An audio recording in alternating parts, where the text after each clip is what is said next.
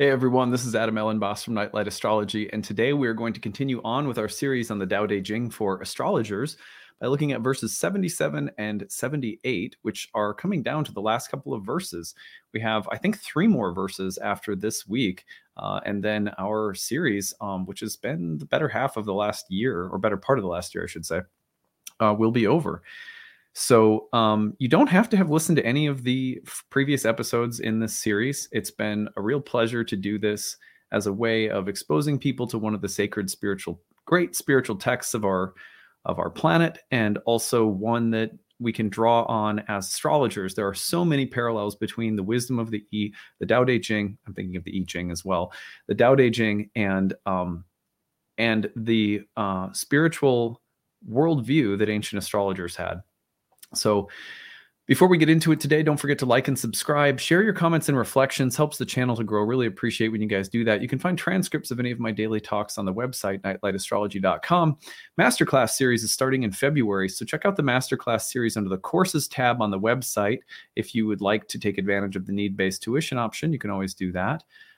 And if you have any questions about the upcoming Masterclass series, which starts February 17th, you can email us info@nightlightastrology.com. Hope to see some of you there. First series in the Masterclass will be on the ancient Hellenistic view of the lunation cycle. So we'll be looking at in depth at the combinations of placements between the sun and the moon in birth charts throughout the entire lunation cycle. So what does it mean to have been born under every individual stage of that lunar cycle? So that should be pretty interesting. Anyway, so let's go ahead and get into it. We're going to read through both verses. As always, we'll do it twice. The first time through just to get familiar with the verse, the second time through in order to reflect upon the verse in greater depth in light of our study of astrology. So this is a text that has been part of my daily reading practice for a long time, as something that has offered me a ton of inspiration for the creation of my content. And of course, I have been using the Tarcher Cornerstone edition of the text, which is translated by Jonathan Starr. Here's a little picture of it right there, in case you want to get, in case you want to get a copy. So let's go ahead and read verse 77 and 78. Heaven operates like the bending of a bow. The high it pulls down, the low it brings up. It takes from that which has too much and gives to that which has too little. The way of a man is otherwise. He takes from that which is depleted and gives to that which has too much. Who can offer an abundance to the world? One who has Tao. Such a one can give like the heavens. The sage gives without relying on his own effort. He completes without waiting for reward. He illumines without stepping from the shadow. Verse 78. Nothing in this world is as soft and yielding as water. Yet for attacking the hard and strong, none can triumph so easily.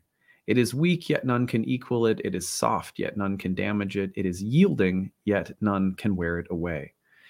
Everyone knows that the soft overcomes the hard, and the yielding triumphs over the rigid. Why then so little faith? Why can no one practice it? So the sages say, fulfill even the lowest position, love even the weakest creature. Then you will be called Lord of every offering, King of all below heaven. 2 really beautiful verses, and coming down to some of the summarizing wisdom of the entire text, really. So let's go back to 77. We'll read it again, and then we'll do some reflecting on it in light of our study of astrology, and what are the parallels between being a student of astrology, having astrology as a spiritual practice in our lives, and the wisdom of this particular verse. Heaven operates like the bending of a bow. The high it pulls down, the low it brings up. It takes from that which has too much and gives to that which has too little. The way of man is otherwise. He takes from that which is depleted and gives to that which has too much. Who can offer an abundance to the world? One who has Tao. Such a one can give like the heavens. The sage gives without relying on his own effort. He completes without waiting for reward. He illumines without stepping from the shadow. I love this verse, especially the first part, because there are so many parallels that we can draw on as astrologers. For example, heaven operates like the bending of a bow. The high it pulls up, the low it brings down, or the high it pulls down, the low it brings up. We can see this metaphor or this that there's an analogy here or a metaphor with the sky. So what happens to planets when they rise in the east? They're brought up to the top of the sky. So when they're high, what happens? They are brought down low. They set. All the planets and stars along the zodiac by means of the primary or diurnal motion are brought up high and then brought down low. And then from low, they're brought up high, and from high, they're brought down low. That this is something that we see in nature every day, that we see this in terms of the cycles of nature, from the ebbing and flowing of water levels in rivers to the temperature, the rise and fall of heat and cold, and the temperature, life and death, that things rise up into life and then they fall down into death and darkness, that the sun rises up in light and sinks down in darkness.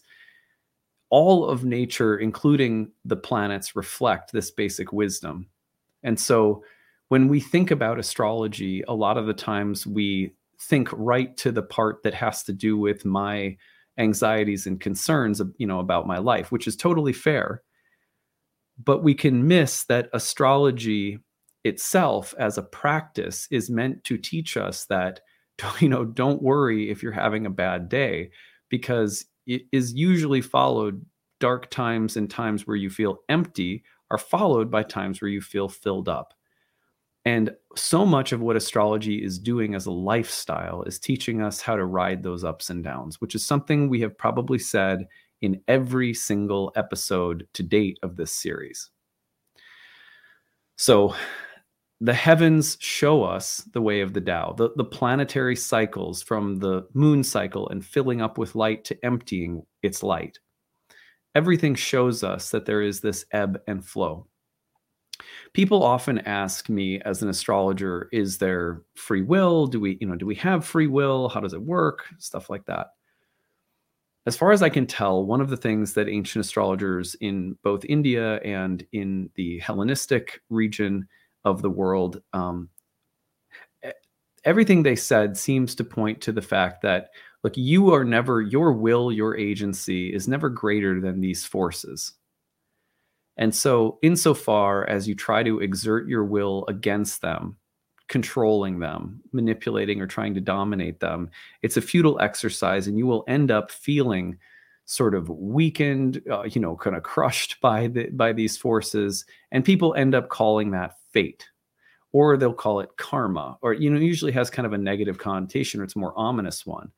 Whereas the sage or the wise person or the philosopher or the astrologer, the Taoist, whatever we want to call a seeker, one who seeks to understand these seasons of time and the alternation of these currents of energy, and one who uses their agency to move with them intelligently, harmonizing their lives like it's part of a greater musical composition. This is the way of Hermes. This is the way of ancient astrology. Not surprisingly, the Tao is called the way. But here we have an outline of someone. The way of man is otherwise. He takes from that which is depleted and gives to that which has too much. When we are trying to exercise our will in domination, rather than using our will as a form of alignment or harmonization, we get it all backwards. We tend to really get messed up. And similarly, when we use astrology as something that is primarily about whether I will get what I want or not, we're objectifying ourselves and we're objectifying the universe we live in.